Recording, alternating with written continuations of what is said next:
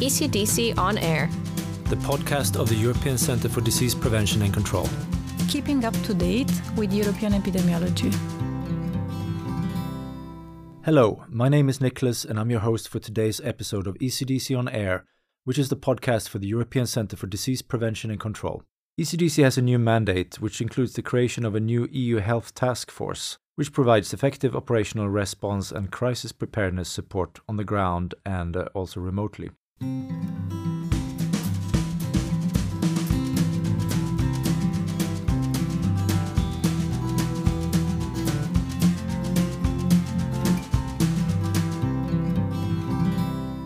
Today with me in the studio, I have Orla Condell, expert in emergency preparedness and response, and she's here to talk about this new European Union Health Task Force. So I think before we begin, could you just tell us a little bit about your background and how you came to ECDC? Sure. So by background, I'm a microbiologist. I was working in research and then moved to public health back in 2013 when I did the UFEM fellowship. So this is the ECDC fellowship program where I was based in Denmark. After the fellowship, I moved to WHO, where I worked from 2015 up until just before starting at ECDC, and I was working at country office level. I worked in 3 different countries, so first in Liberia and West Africa in response to the Ebola outbreak.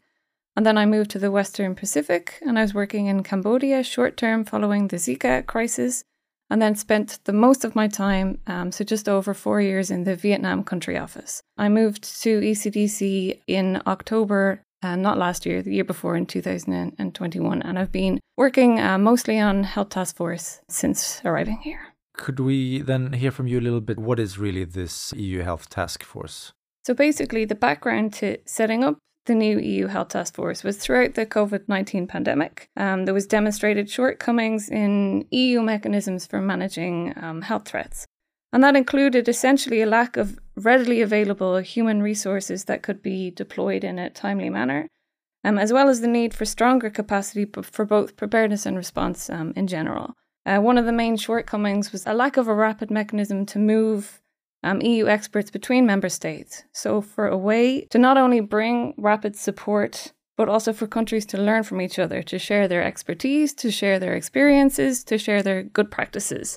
So the EU Health Task Force is essentially set up to be an EU deployable workforce because we saw that the impact and the need that this would have from the COVID-19 pandemic. How does it fit with the new ECDC mandate?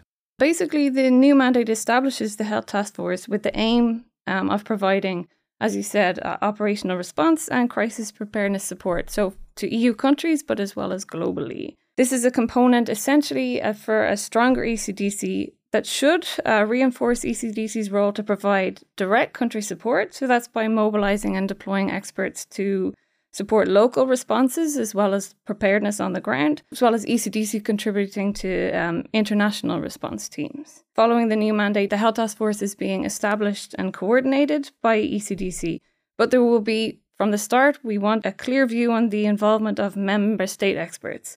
So the member state experts in the operation of the Health Task Force once it's established. In more practical terms, what does it look like? So you send a team on the ground. What's the composition normally of such a team? Basically, we want the Health Task Force to be flexible. And how we will actually respond will depend on the actual requests we come from countries. So first of all, the Health Task Force will respond to specific requests, and they will be related to communicable diseases or those of unknown origin. The requests can come from countries, but also maybe from the Commission or from other international partners such as GORN, WHO. As far as the teams, we will establish a team that's actually based on the request so that it actually matches the needs. To give practical examples, we will support for emergency response during outbreaks and crisis phase. So this could be outbreak investigation, it could be rapid identification of gaps, such as preparedness gaps. It could be providing very specific support, so such as expert advice, guidance, protocols, operational research. Again, it depends on the specific needs. And it can also be as related to preparedness, such as supporting and updating preparedness plans and doing preparedness assessments, simulation exercises, after-action reviews. So there's kind of a diverse, let's say, menu of activities that we can support. And how we support will really be based on the individual request that comes in. Okay. And what's the kind of added value of having such a mobile team? We will provide support in two ways, either remotely or on the ground. If it's remote, we can provide support from Stockholm, whereas we also want the possibility of deploying teams in the field, which means we can give practical on-the-ground support, understanding the local context and adapting ECDC guidance essentially based on specific local context. You said it's both EU countries and globally, so could they essentially be deployed to any country in the world? Yes. So as far as country support, the Health Task Force will work globally, but we'll serve basically in order of priority: EU countries, EU candidate countries, potential candidate countries, neighbourhood policy, and worldwide. But yes, requests can come in from EU, EEA member states or other countries. And how does it work, the composition of these teams? Is it just staff members from ECDC, or are they being recruited externally? No, not exclusively ECDC staff members. So just to explain the kind of composition of the Health Task Force. First, there will be kind of two main teams. One is the ECDC coordination team. So that's a team here in Stockholm. So we're now working to establish and we'll coordinate the Health Task Force when it's operational. And then the second team we're calling the Enhanced Emergency Capacity. That will be public health experts from basically three pools. So one is experts in ECDC across the house. The second is the ECDC fellowship programs. So fellows during their 2 years in the fellowship, EPIET and UFAM fellows. And the third will actually be member state experts. So this will be, again, on a voluntary basis, experts in EU, EEA member states. And when we're responding to a request, yes, there can be ECDC experts, but not exclusively. We would build a team. And one of the strengths of the Health Task Force is indeed that it's not just focused on ECDC experts, but also on these member state experts and the fellows. How will then experts be selected to participate? Basically, once we receive and accept a request for assistance, we will assemble a team to fulfill this specific request.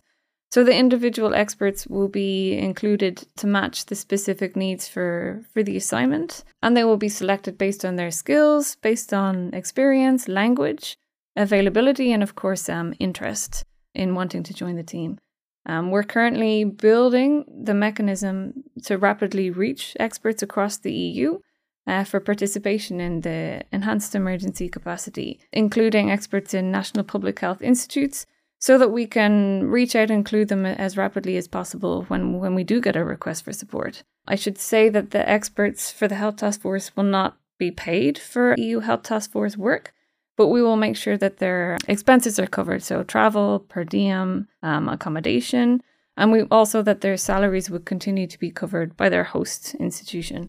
And when deployed, ECDC will continue to provide support and will ensure the safety and security of any expert that is deployed on a mission. If anybody out there listening to this now would be interested in joining the task force, is there like an application process or? Basically, we're working now to establish this expert pool based on the advice from the member state experts, based on the wealth of experience from the member states, from the Commission, from GORN. We were working on the procedures at the moment with the aim of Enhanced Emergency Capacity, the member state pool, to be operational from next year. Once we have the procedures in place, we will, of course, communicate them clearly with our stakeholders and with the member states. You mentioned GORN. Maybe not all listeners will be familiar with that. Can you just tell us what is GORN and how is that different from the EU Health Task Force? Sure. So GORN stands for Global Outbreak Alert and Response Network. It's a global network of institutions and networks. I think they call it a network of networks, which is operated under WHO. It supports global health security by essentially coordinating and making technical expertise from its partners available. And it supports preparedness and public health emergencies. Basically, GORN is a very well-known actor in global emergency response. So for the Health Task Force, we feel it's very important for us to continue working with them. And we're very enthusiastic of being able to support GORN further through this initiative.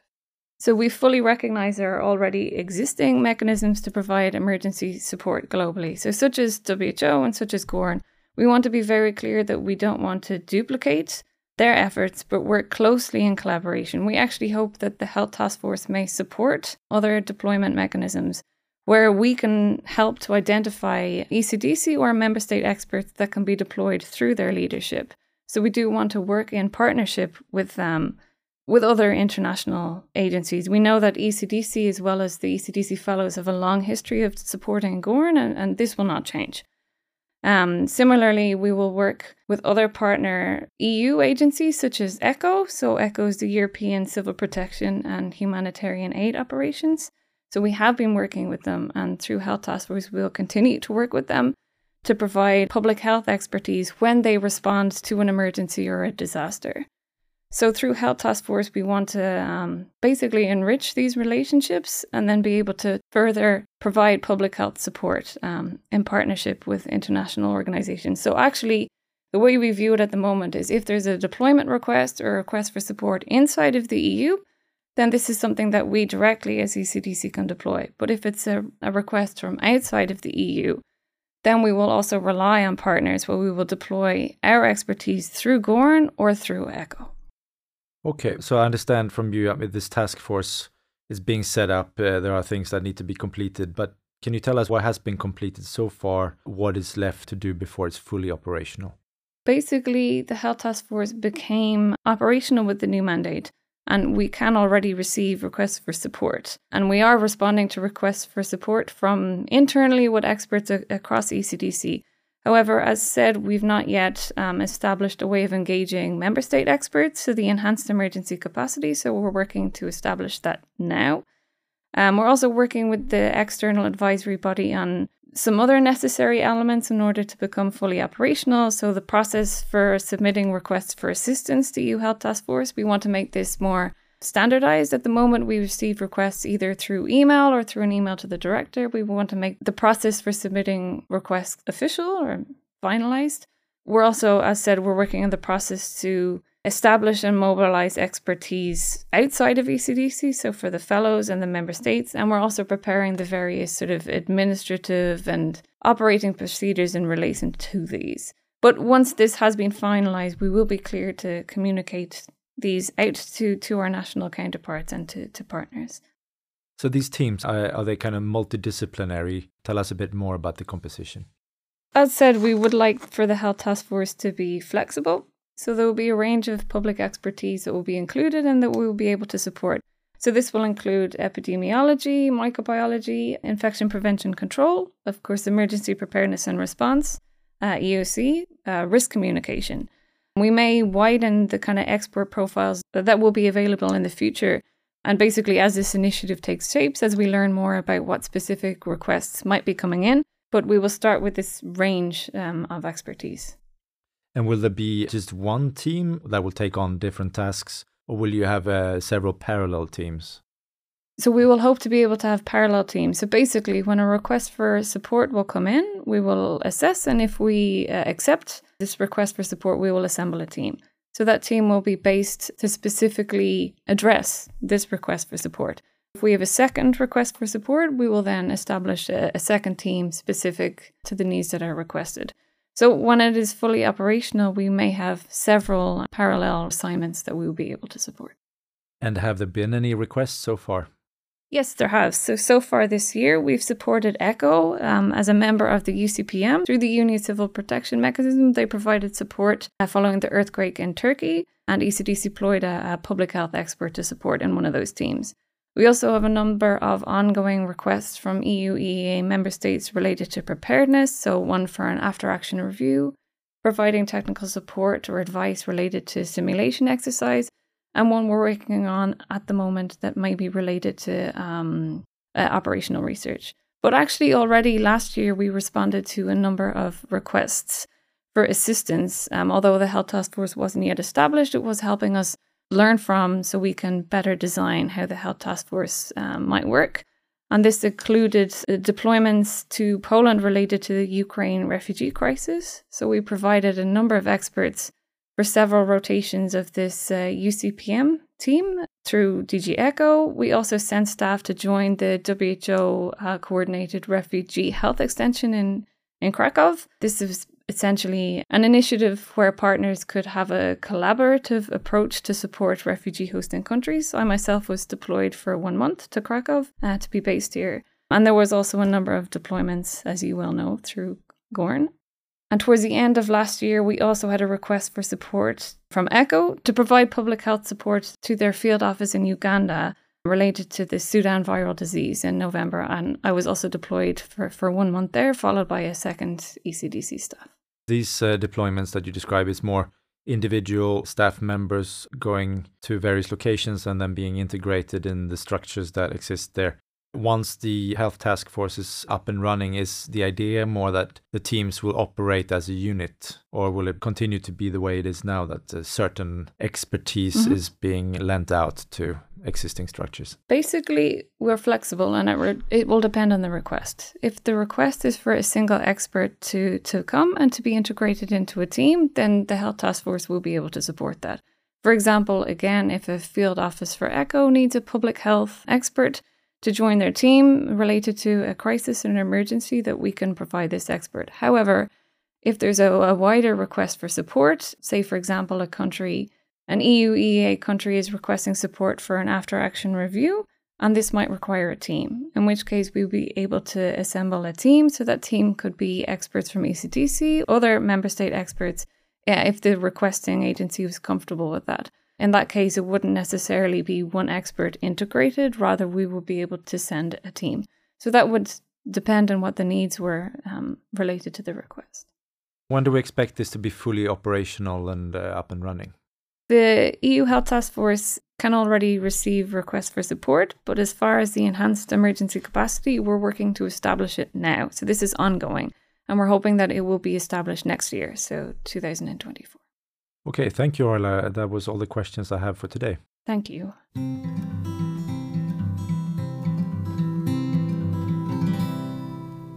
We hope you enjoyed this episode of ECDC On Air. For more information about ECDC and its work, please visit us on the web at ecdc.europa.eu or follow us on social media.